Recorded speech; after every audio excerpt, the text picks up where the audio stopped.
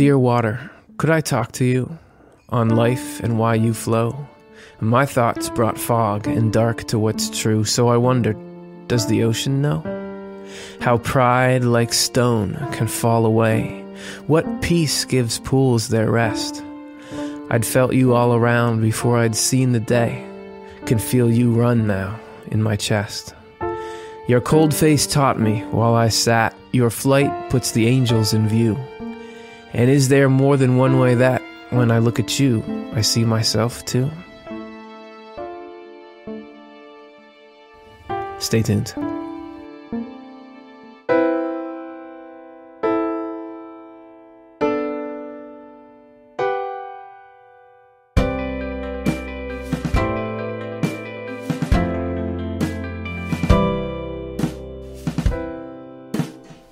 Hey everybody, welcome back to another episode of Swedenborg Life. Today we're going to be looking at the spiritual meaning of water. My name is Curtis Childs, and I'm the host. I'm going to take us through it, and we're going to go through this show asserting that water is truth.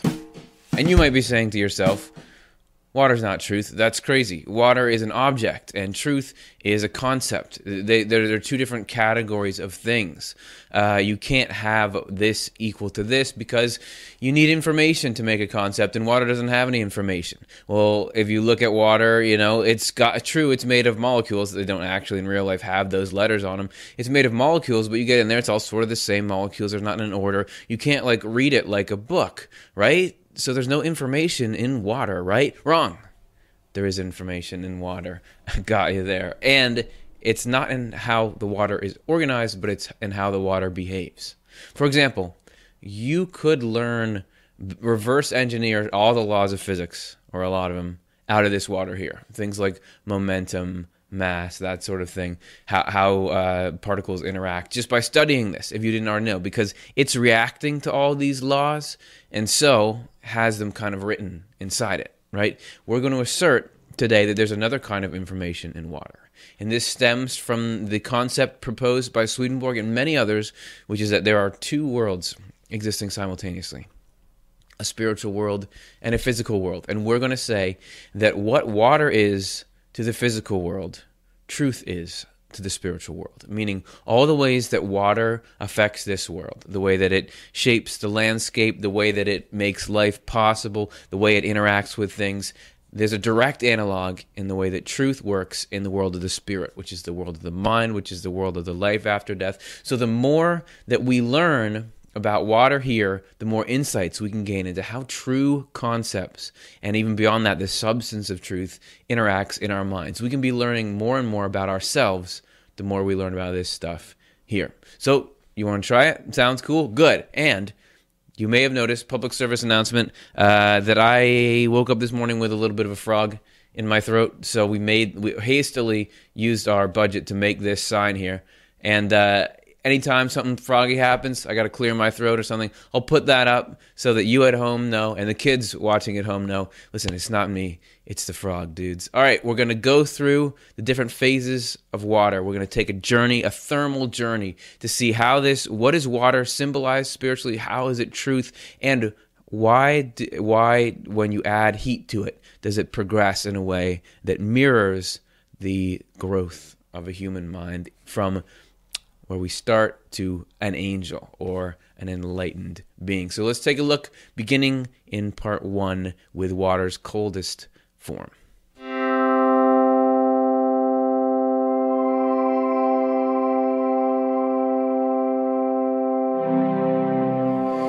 We're looking at water as a solid, and every form of water has its own particular correspondence, because everything that water does is a mirror of the spiritual, not just in abstract, but in application. And what we want to do is focus here on snow, no offense, ice, as our solid form. And what we got to do first is, if we're going to look for what's the spiritual meaning, what's snow telling us about the way that our mind works, we got to remember snow. Just in case you guys don't have any out in your yard right now, what is snow, and what does it feel like, and how does it act? So here's a little montage to remind you that, you know what, snow is fun, and snow is beautiful, and it can be a really, really nice enhancement to life. So here is a little bit of snow.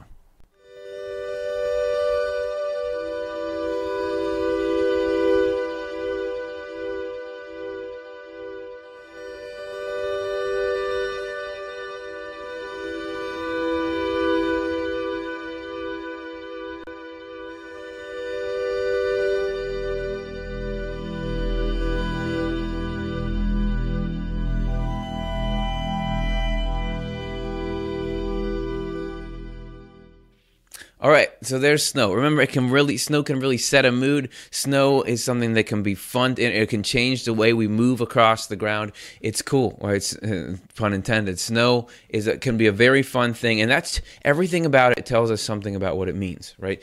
So that's giving us a little bit of information. Another is snow's complexity, because snow is a form of water, right? And water corresponds to truth. And Swedenborg says that truth is infinitely complex. And you think about snowflakes and the way that they are. Every single one, you've all heard this, every snowflake is unique. Well, Swedenborg says, so are each individual truth. This is Spiritual Experiences 1935. Each notion contains infinitely many elements, since each truth is capable of expanding to infinity. So with each snowflake, not only are they all different, but the more you zoom in, the closer you get, the more complexity you see. Swedenborg says every truth, everything that we just think of, like the snowflakes far away, oh, it's just sort of a little mass. When you get in there, everything can be expanded. So these things in our minds, these things we know, things that are being shown to us by the divine, there's infinite room to grow in wisdom. And this is actually a mirror of that. Not only that, you have, if that's not enough for you, you have God's hair looking like snow. You remember we did a show called Revelation, Vision of a God-Centered Life, where we looked at the vision of John on the Isle of Patmos, which had to do with Jesus Christ. And Jesus's hair was described in Revelation 1:14. He says, his head and hair were white like wool, as white as snow. Why is snow in there? Is that just in case the reader doesn't really know what something really white looks like? Like snow. Oh, right. No, every detail has meaning. And Swedenborg has commentary on why Jesus' hair is compared to snow in Apocalypse Revealed, number 47. The head and hair are described as being like wool and like snow because wool symbolizes goodness and outmost expressions. And, okay, so forget, we're not talking about wool. And snow symbolizes truth in outward expressions. So now we're really starting to hone in on what is snow, that it's different than the rest of truth, the rest of water. This is truth in outward expressions. These are sort of the more peripheral truths that we have and sort of our initial encounter with ideas before we've really broken them in and used them. Another clue is that snow, if you look at it in this world, is a protector. It's actually able to insulate. It's a great insulator. When the temperature is really cold, little shoots and plants actually do better when there's snow cover, when the spring rolls around, because snow keeps everything from getting as cold as the air above it. You've all seen kids' books. Well, it's true. Little animals burrow down under the snow. Some make tunnels in the snow. Snow can actually protect these little things that are alive. And just so happens that's truth's role as well. This is Apocalypse Revealed 764. Swedenborg says, goodness without truth lacks protection, for it is truth that protects goodness. And those little living things are the symbol of goodness, and this truth, the snow, is a symbol, or is the protector of them. So what does that mean? What is that? You're talking in abstract expressions, Curtis. What does that mean? Well, a couple of things. First of all, think about being really naive. It doesn't matter how loving you are. If you don't have these truths, you're going to go get hurt, right? That's just the way of the world, the state of the world at this point. But on an individual, introspective level, you think about really cold times in your life. When it's winter. So let's say something that you love is lost, or something that you leaned on as a pillar of life, it turns out is not supporting you anymore, or it's not what it seemed. You're feeling distant from God. Something has gone wrong. Your principles aren't your feelings aren't there like they used to be. Something of winter. Isn't it concepts that get us through that when the feelings aren't there? Like, I remember, even though this is like this, I know intellectually it's going to get better, even if it doesn't seem like it ever will. Or I do know that I believe in some kind of higher principle, even though it doesn't feel like it now. And it's often those things that keep us, one, sustained in hope, and two, keep us from making bad decisions when we go down, right? Wait, this is not good in the long run. Keeps us from making rash indulgences there. So in that way, that snow, those outer concepts in our mind, is protecting us there, right? However, so snow is cool, it's helpful, but there's a problem with snow. And it has to do with this seed, and I'm going to show you it as soon as my delivery gets here. That's it. Hello? Yeah, no, we're in here. Great. Thanks very much. All right, sorry guys. Got to open this up. Oh, yeah. See that? That's snow. Yeah, we saved that. It's not snowy outside here. Here's the problem.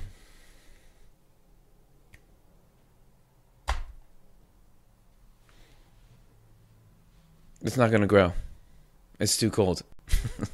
There, aren't you glad you tuned in? You learn amazing things. It's too cold. Doesn't even matter if there was soil in there. Nothing grows in that state. Things can be protected, things can be fun, but nothing truly alive is going to sprout and germinate there. For that, you need some warmth.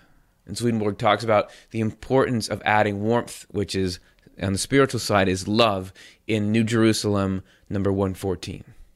We can form some image of the relationship between good actions that come from caring and the truth that belongs to religious faith if we think in terms of the warmth and light of the sun.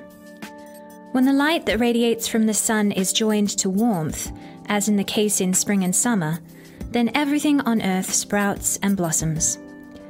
When there is no warmth in the light, though, as in the case of winter, then everything on earth becomes dormant and dies. The truth that belongs to religious faith is spiritual light, and the love is spiritual warmth. This makes it possible for us to form some image of what people in the church are like when faith is joined to caring in them. They are just like a garden paradise. Their image, though, when faith is not joined to caring in them, is like that of a desert or a land buried in snow. So snow can have a positive or a negative symbolism, like everything, that it can be this fun, protective thing, but also it's cold. Things don't grow in it. And he says that specifically, if you've got these religious ideas, but you don't got love, you're a frozen field. He talks about it in the spiritual world that way, Heaven and Hell 482. He says a number of people who thought they had faith were introduced to people of real faith. And once communication was established, they perceived that they had no faith at all. They even admitted later that simply believing the truth or the word is not faith. But faith is loving what is true from a heavenly love and intending and doing it from a deep affection. I was also shown that the second-hand belief they called faith was only like the light of winter, in which everything on earth lies dormant, bound by the ice and buried in snow because there is no warmth to the light. So there is an image in snow of people who have got religious concepts but don't love. Isn't that like being frozen out? That hey, we say that we believe in God and that we believe in heaven and everything that's good, but we're not treating you well. Our theology doesn't have warmth in it. It's not making us into better people. It's cold, man. And Swedenborg actually visited communities that were in the spiritual world covered in snow for that very reason. And he actually talked about truth coming down and being transformed in the spiritual world. You can see here, he talked about divine truth being let down into heaven as rain. And we're going to get to that liquid water in a minute. But by the time it went down into hell, by the time it went down into where love of domination and love of evil prevailed, it turned into hail and snow because you take all the warmth out of it.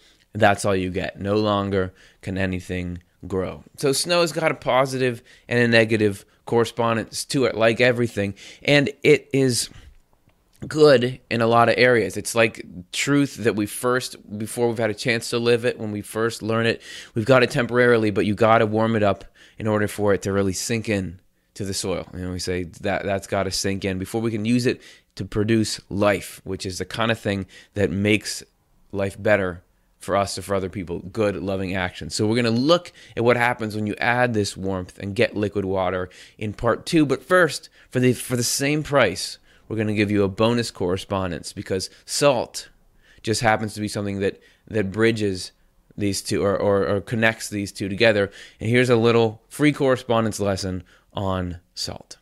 So we know that snow is the solid state of water, and then when it melts, it becomes liquid. And what causes that to happen is an increase in temperature. So Swedenborg says that snow water corresponds to truth. And so a solid state of water, this ice or snow, is when it has very little love connected to it. And then the liquid state of water is when it has more love, because it's a higher temperature, because temperature corresponds to warmth and love. So we live in an area where when it's going to snow, these salt trucks are out there salting all the roads. And it's really interesting when you think about the correspondence of salt. And what that does to snow and what that, causes for water. Salt corresponds to longing, Swedenborg says, in a positive sense. It means like the desire to bring love and truth together into a bond. And so it's interesting when you think about what does salt do. When you add salt to solid water, it melts, it helps to melt the ice into a liquid. So we're gonna see that happen. Let's see. What's actually happening there is that the freezing temperature is being lowered in the water. And so that means, not only does it mean it makes it harder for the liquid water to get turned into ice because it needs to be colder, so it's harder to get the love out, but then also by lowering the freezing temperature with salt on something that's already frozen, it makes it easier to make it become liquid. So there's this interesting dynamic that happens when you're adding salt to ice or water that perfectly reflects this idea of how love is what makes this transition from the cold, solid ice to a liquid, warmer water.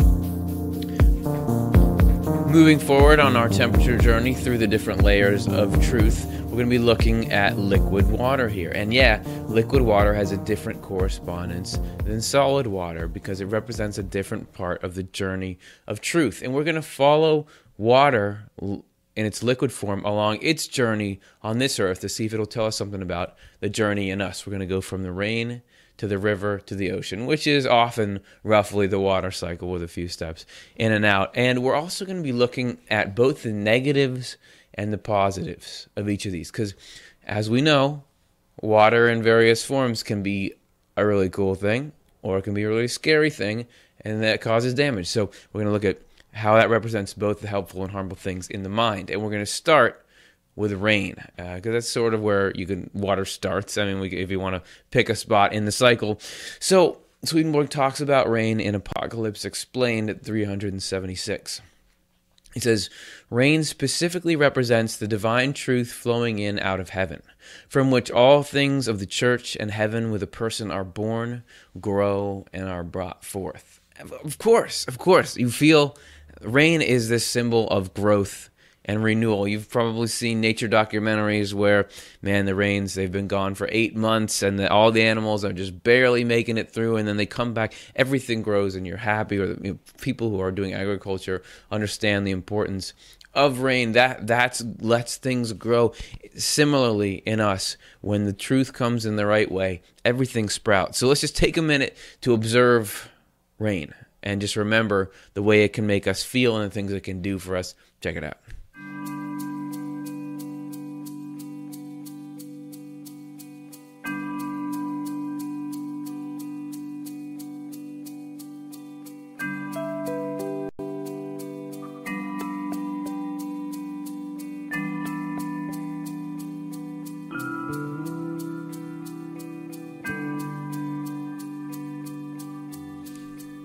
So just remember any positive associations you've had with rain, and that part of why rain feels like that is because it's the physical reaction to this spiritual process that's happening in us. However, rain is not always good. Some people don't like rain at all. Rain can cause all kinds of damage. So what's the flip side of that? Sometimes it's not helping anything grow. Sometimes it's wrecking things. Swedenborg talks about it in Secrets of Heaven 7553. Rain in general symbolizes a blessing, and in a negative sense, it symbolizes a curse. When it symbolizes a blessing, it symbolizes the influence of faith with its truth and of neighborly love with its goodness, and the acceptance of that influence, because these are a blessing. So that's like the ground accepting the rain and things can grow. When it symbolizes a curse, it symbolizes falsity that opposes the truth taught by faith, and evil that opposes the good urged by neighborly love, because this falsity and evil are a curse. A rain of hail in general symbolizes a curse that consists of falsity growing out of evil, and in fact of falsity from evil that opposes the church's true ideas and good qualities. Remember, with Swedenborg, that's the church of the heart and the mind. So you have this progression here. You have rain in its normal form, which is like, hey, makes the trees, makes everything green. You got to have it. Life on earth would be sunk without it. But then you've got the destructive side of rain, and that symbolizes not truth, but the reverse, falsity, and that a mind can be flooded by untrue ideas to the point where it can destroy life. And he says, if you go even farther, if you take the heat out of that, you can get to hail. Because that's just frozen rain, and that can cause all kinds of destruction. Some hail, when it gets big enough, can really be a threat, and nobody's saying like, oh, I hope it hails so that my crops will grow. You take all that ability to nurture out of it. So the hail is a symbol of falsity in the mind that springs out of hatred of goodness, or the opposite feeling to what would be the good feelings that would spark the rain stuff, which is mutual love and the desire to be good. So you have this polarity here, these two opposites working against each other, and water is teaching us about both of those. But you get through rain, right? Rain comes down, and it doesn't just sit there. Some of it soaks in, but when there's enough, it all pours down into rivers. So now we're going to look at, and even you'd think it's just all water moving to different places, but even rivers have a different correspondence than rain. And we know they're different enough to label them, and Swedenborg says they represent different parts of the process. This is Apocalypse Revealed 409. He says rivers symbolize truths in abundance, which makes sense because, as I said, once you've got so much water that it can't even go into the ground anymore, it forms these channels. In an opposite sense, however, rivers symbolize falsities in abundance. Rivers also symbolize temptations or trials, because temptations or trials are inundations of falsities. So we've got all of our positive and negative senses there. Let's look at them individually. Initially, the good side of rivers. Rivers are truths in abundance, and even Swedenborg even likens the course of a river to the guidance of God over our lives. That God is using what he calls divine providence to bring us as far into heaven as we'll possibly let him. All the events of life, even though we don't know it, are pulling us down this course. We made a video about this long, long ago. It's just 1 minute long, but we're going to show you it's about this concept of the river being the image of how God is leading us. True, deep, lasting peace comes from understanding the stream of life. The divine influence on our life is like a stream. Like life, sometimes it's fast, sometimes it's slow, sometimes it's smooth, sometimes it's rocky, sometimes it's really rocky. The peace comes from understanding that whether the flow is quiet or turbulent, all of it, every bit of the riverbed is moving us in a single direction, toward a destination. Without that perspective, it doesn't feel like we're getting anywhere. Oh, so I made it past all these problems just to get more problems? And that's always how it will seem to us, because our vantage point isn't high enough to understand the full course of the river.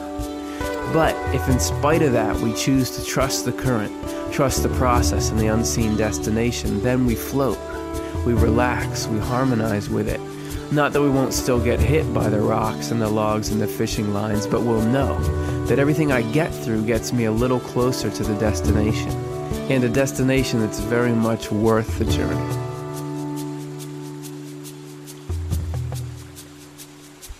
I think it's one of Swedenborg's most comforting concepts, is this stream of providence.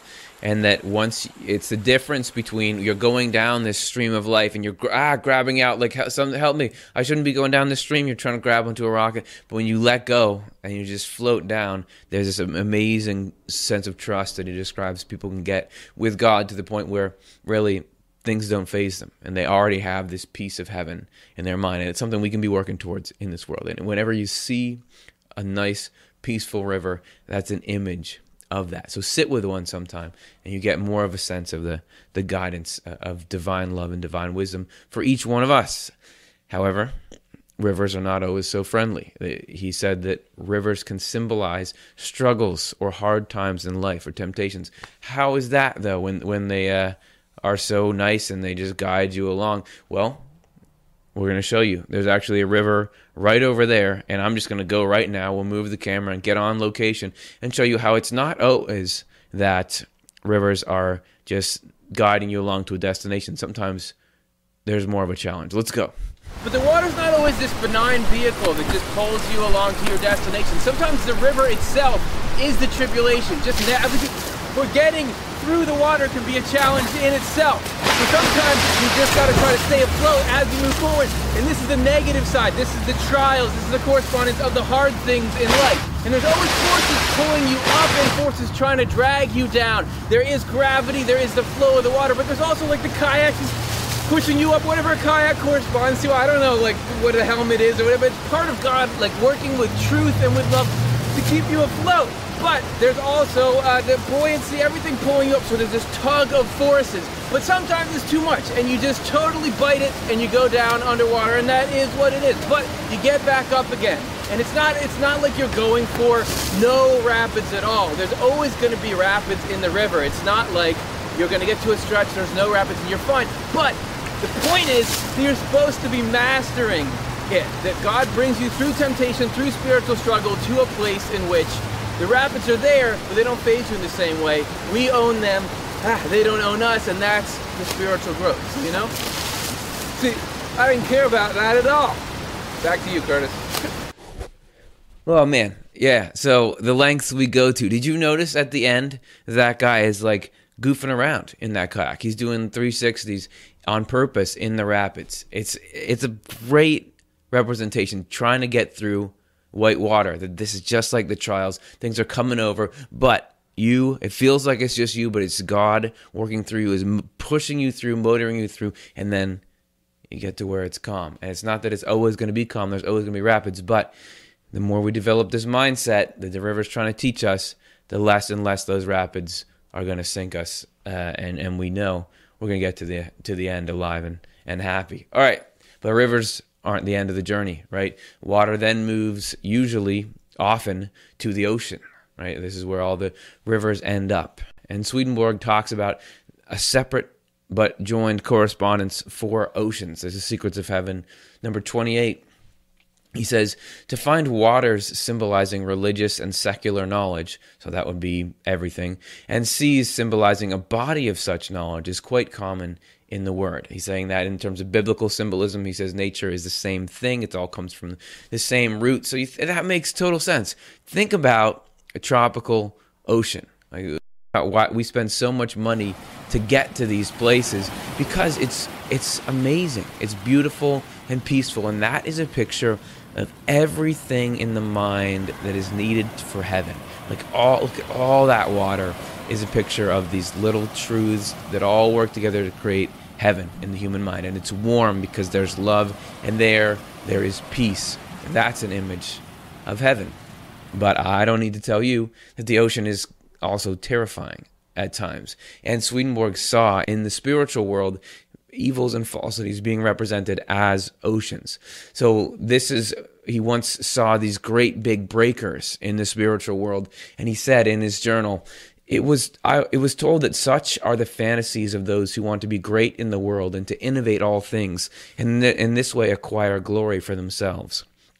Thus it is the swelling of their mind that produces this kind of fantasy. We even call those a swell. He's saying that is a representation of this false idea that, oh yeah, I'm going to be the one with all the ingenuity and be better than everyone else. That's like puffed up like this wave. He also talked about another scenario where he says, when I was conducted through a hell, I was withheld from all thought, and so protected, lest falses from evil should be injected and should infest me. When I was being conducted along, I felt, as it were, waters around me. This is the hell which is represented by the Red Sea. The children of Israel are going through unharmed. That's like us passing through these hells without being harmed. And all these waters are around, which are these falsities right? The falsities that come out of evil. If you want to live a life where you're basing your whole life on harming people and trying to be better than people, you've got to really shut out the truth and latch on to falsities that make that kind of life okay. And those were all around Swedenborg. And he had to have his mind shut down, because otherwise, if he's trying to, breathe in mentally, you get suffocated by that. So those are a couple of ways that the water represents falsity. So it's good and bad. And we know that water has these two sides. But we do see that as we add heat to it, water begins to starting to get a little teeny bit froggy. There it is. Sorry about that. As we add heat to water, we go up and up. And there's actually another stage of water where you're even higher spiritually. And Swedenborg talks about this passage from the book of Isaiah describing this sort of transition. So we're going to give you a little video here where first you'll see the quote itself and then Swedenborg's interpretation of how this is an image of us making the jump from liquid water to something even higher.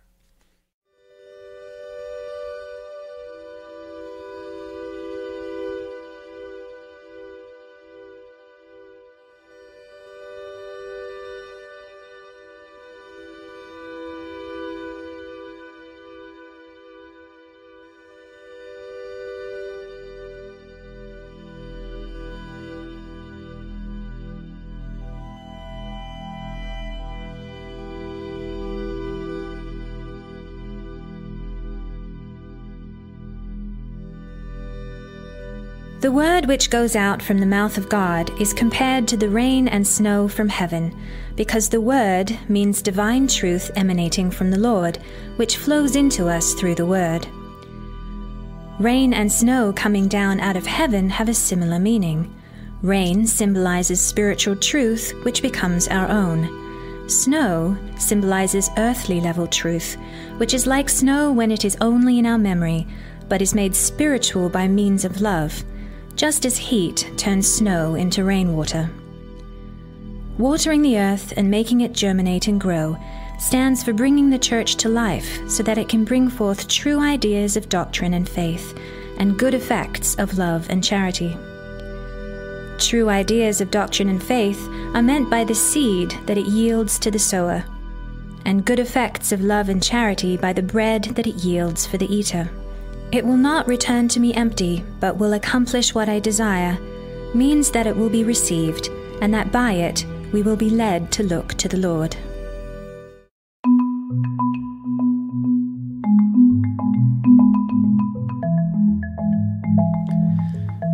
Did you know that water can fly? Yeah, that's right.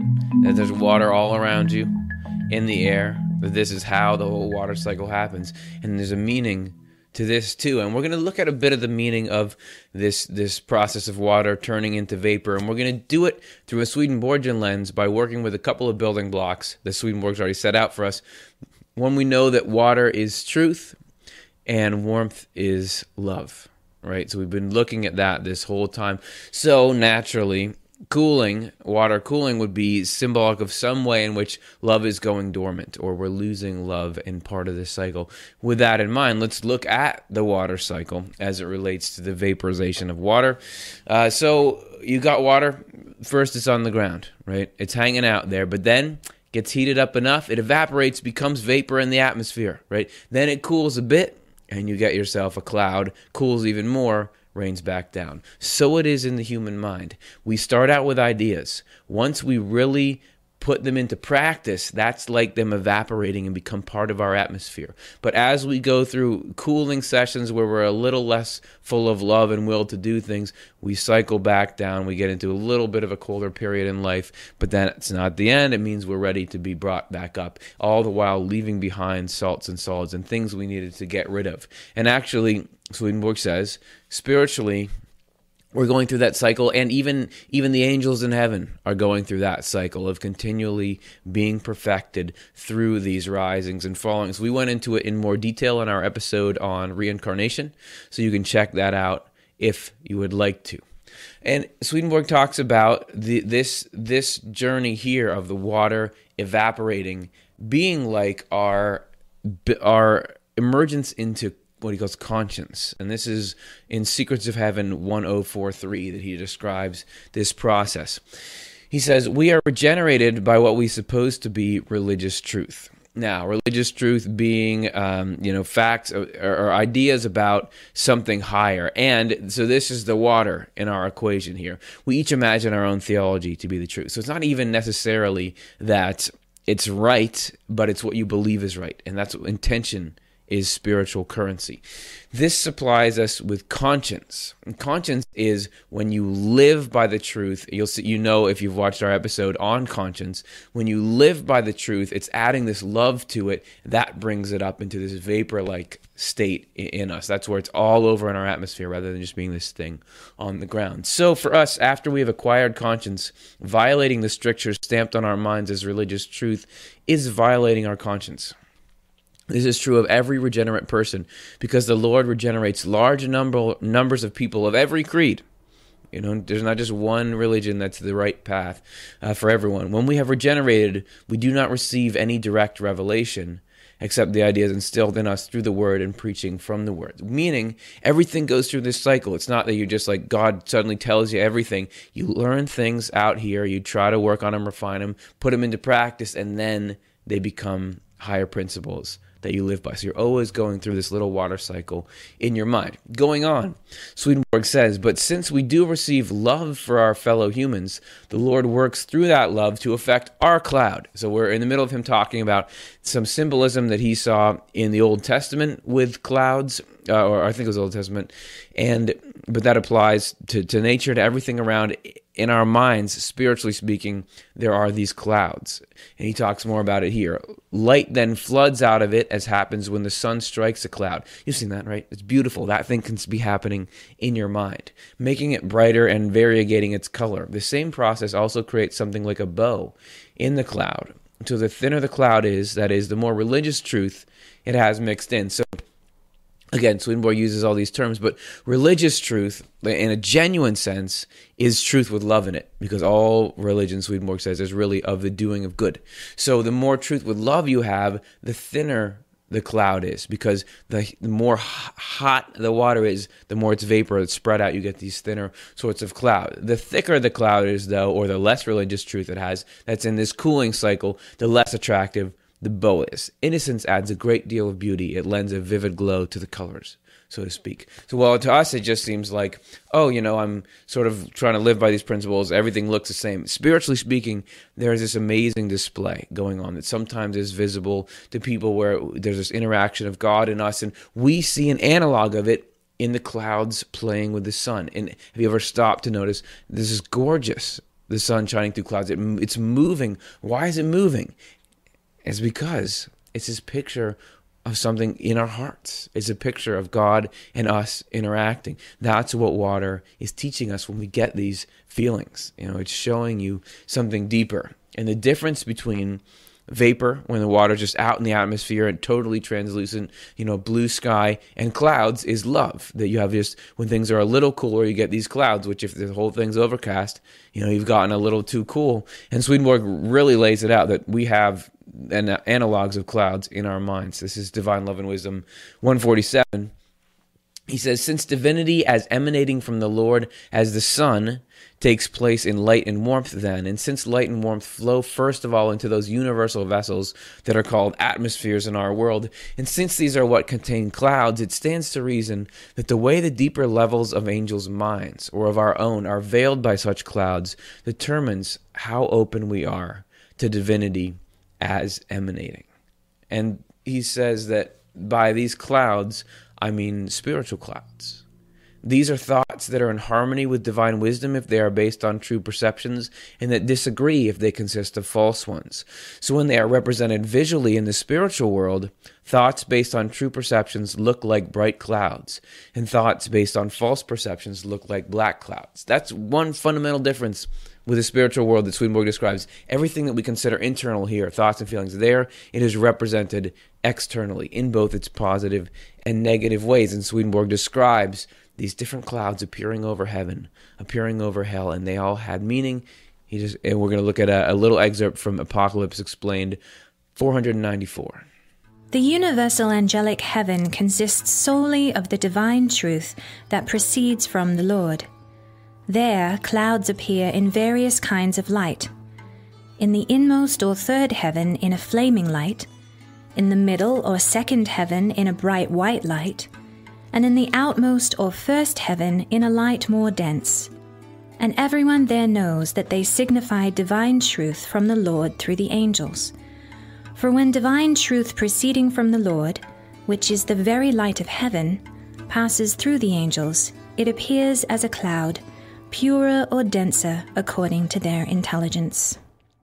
And think about the feeling of clouds parting. If it's been cloudy for a long time or raining for a long time, when the sun breaks through, there's this beautiful moment, and that is symbolic of this opening up to God that we do, and it has to do with the love or the goodwill that we have in our minds makes this parting of the clouds in us happen. And everything, there's a microcosm and a macrocosm. Everything is the same on small and large levels, according to Swedenborg. So in our own little minds, we have clouds we're trying to break up, and heaven itself has clouds it's trying to break up, and Swedenborg talked about this in his book True Christianity. In the spiritual world, there are sometimes shining clouds over the angelic heavens and dark clouds over the hells.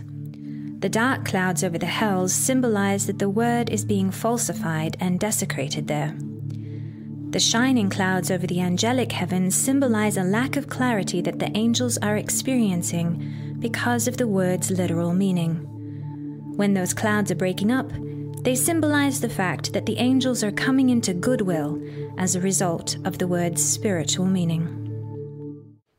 So, that's cool. I mean, I don't know if I've communicated it well, but to me, the idea that all these scenes that you see in nature, all the ways you experience water, are not only cool for what they are, but are also telling us about the existence itself, about these deep secrets about the divine and about humanity.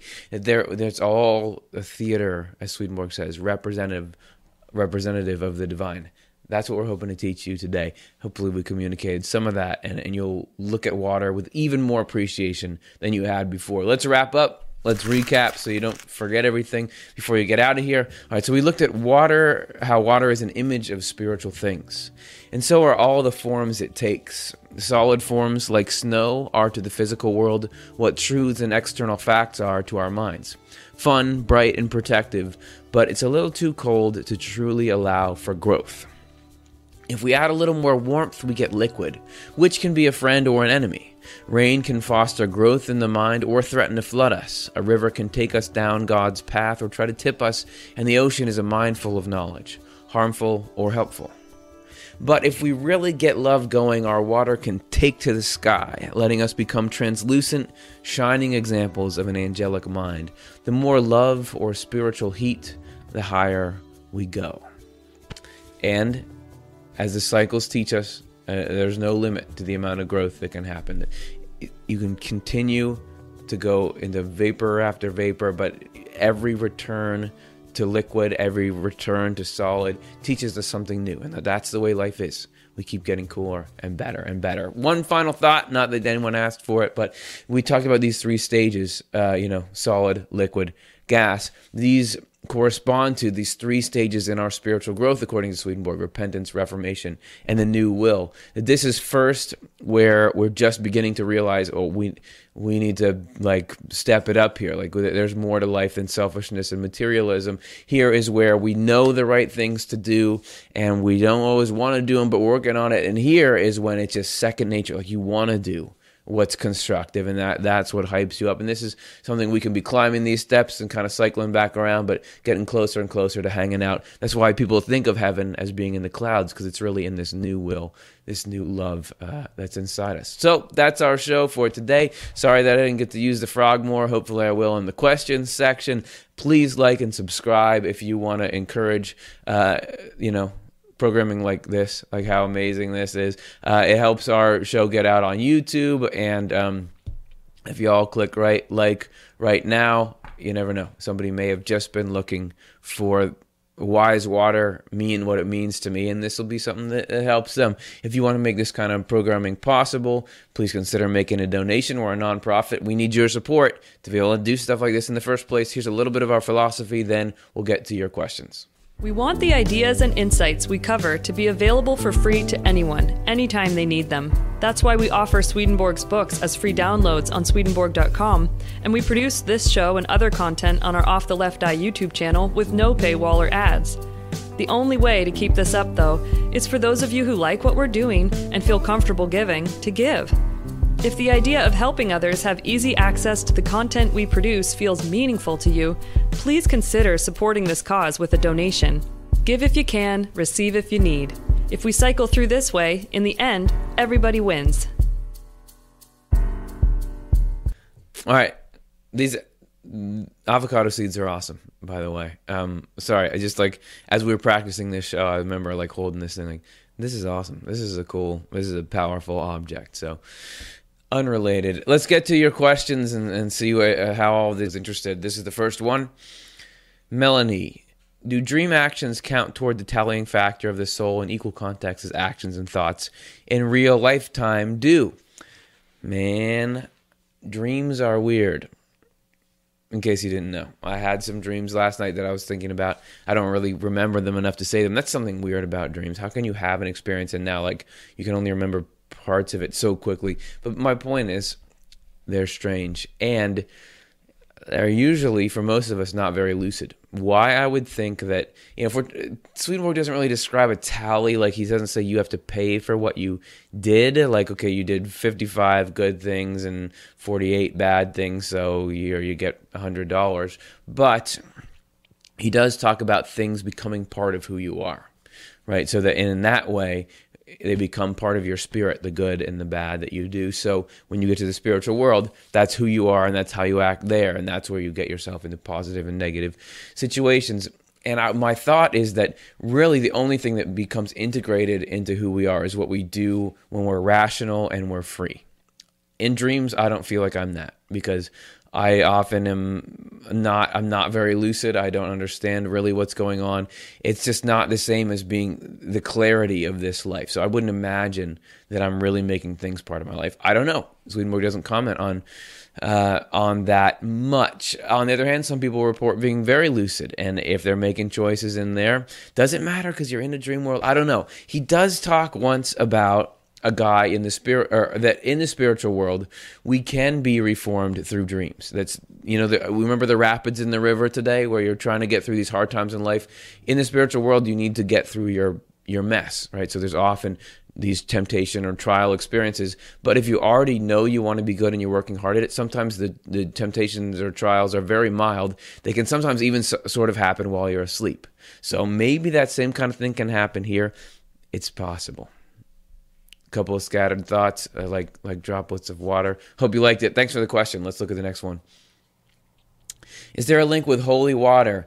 Yes, there totally is. Swedenborg says that, in ceremonies, all those came initially out of this knowledge of correspondences, or that's why they were told to do it. And, holy water, I mean, that's got to be this divine truth, and Swedenborg talks about, the Holy Supper, where there's wine and bread, wine being the liquid side of the truth and bread being the love. So yes, I would very much imagine this is why water is important in all kinds of rituals. He probably has some decent things to say directly about holy water. I'm not thinking of them now, but I do know that it would represent truth, and most likely truth with love in it. That's the holiness to it. But yeah, he says the water in baptism symbolizes that. So definitely a link there, and great point. Let's look at the next one. Joshua. Hey, sorry, Joshua, I totally stole your thunder. He does talk about the water in baptism. There's a passage, if you want to read a little more about it, go to his book, True Christianity, which you can download for free on Swedenborg.com, where he has a whole segment about baptism, and he says that baptism does sort of spiritually give you placement, that it puts you among a community of people that obviously you have to decide to stay there through your actions, but the water is part of a symbol of this truth. But check out True Christianity, and hey man, how did I know you were going to say that? That's awesome. Let's look at number 4. Christoph Sibila, should the natural world be loved? Right now we are such a dominators. Yeah, man. I think it should. I can't imagine. Natural world. First of all, it's so cool. Like, how could you not care about preserving it and protecting it? It's so cool, and it's so fragile, and there's such majesty about the scale on which it happens. That's it. That's biocentrism. Just preserve it for its own sake. How cool is it that there are these living things that are unique and living out their lives? Don't you want that to continue? That's one side of it. Then we can, if we want to, we can look at what it means for people, the importance to human beings of the effects of nature on you, our need for it for sustenance. Swedenborg talks about love of the neighbor. He says that, loving one person is one thing, but loving like a whole family, like doing something that serves a whole family, that's even better because it's serving more people. But doing something that serves a whole community, that's even better because there's more people. Doing something that serves a whole country, that's even better. So then the natural conclusion is, if you're helping the whole world, if you're working to keep clean air, clean water for the whole human population, stable climate for the whole population, then that's love on the highest level. So, not to mention, I'll just throw in this little thing that Swedenborg says that the natural world was and is the original divine revelation. That before there was the Bible or anything like that, that's what people would look to. It's what we've been doing tonight, is showing water is the symbol of truth. That's all people used to do for religion. They would look at the trees and the mountains and the water, and they would know from that these deep truths. So as you can tell, I think so. We live here. We should do something good. I see good signs, and hopefully people continue to consider, like, hey, let's think about the whole and about the importance of preserving what is important, not just physically, but as we're learning today, spiritually as well. All right, we got time for one more. So what about tears? Oh, man, that's great. I don't know, because obviously when we get sad, we show it through water, and it's special water. It's got like these particular salts in it, and it helps the body in these certain ways. So I don't know if Swedenborg says directly much about tears, but there's got to be a correspondence there. That either it's like a symbol of the removal of fault, because you cry something out and it kind of like helps get it out of your system at times, whether it's the removal of the things that were causing you of that pain, or whether it's the positive side, like it's a symbol of the comforting truths that can be brought to help heal that grief. I don't know, but that's an awesome question. See, once you start to think like this, you can go on forever. Like my favorite thing, or one of my favorite things, is Swedenborg describes some things, like we were talking about with the building blocks here. Here's the basics, and then you start to think about, well, what about this thing? What about this? All this stuff you didn't talk about, but you can still find out what it is just through inferences and through study, and then you start to realize, oh, the world really is set up this way. It's not just Swedenborg saying it. You can begin to see evidence of it in the thing itself, and then you're having a good time. So keep asking those questions. You tell me, like, you think about it. What do you think tears are? And the more we learn about them, what are they? And I love exploring stuff like that. And only with you guys would I get a chance to spend an hour talking about it and have people actually, I could get to the end of this hour and it would just be crickets. Any questions? Oh, no one's watching in the first place. But thank God I found all of you, right, who are interested in this stuff, so we can sit here, chat about it, think about it, hopefully make it into stuff that's going to change the world for the better, man. And speaking of you guys and how cool you are, next week it's going to be all about you. We're going to have, it's been a long time since we did our live panel show, but there's going to be 4 of us here doing nothing but taking live questions from the audience. So think of what you want to ask, and we'll try to talk about it and make something cool come out of our mouths about it. Thanks everyone for watching. I mean it, and I'll see you next time. Swedenborg and Life is a production of the Swedenborg Foundation. Curtis Childs is our host and producer. Art direction by Matthew Childs. Technical direction by Stuart Farmer. Ben Keys, visual effects technician. The content writing team is Curtis Childs, Karin Childs, and Chelsea Odner. Regular research and content support from Dr. Jonathan Rose, series editor for the New Century edition of the works of Emanuel Swedenborg, and Cara Dom, Latin consultant for the New Century edition. Shada Sullivan contributes her heavenly voice to most of our readings. Amy Aquarola is our marketing communications coordinator. Alexa Cole is our online media coordinator.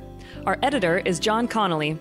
The moderators for our thriving online community are Curtis Childs, Karen Childs, Alexa Cole, Chris Dunn, and Chelsea Odner. And the executive director of the Swedenborg Foundation is Morgan Beard. Special thanks this week and every week to the generous donors that make our work possible.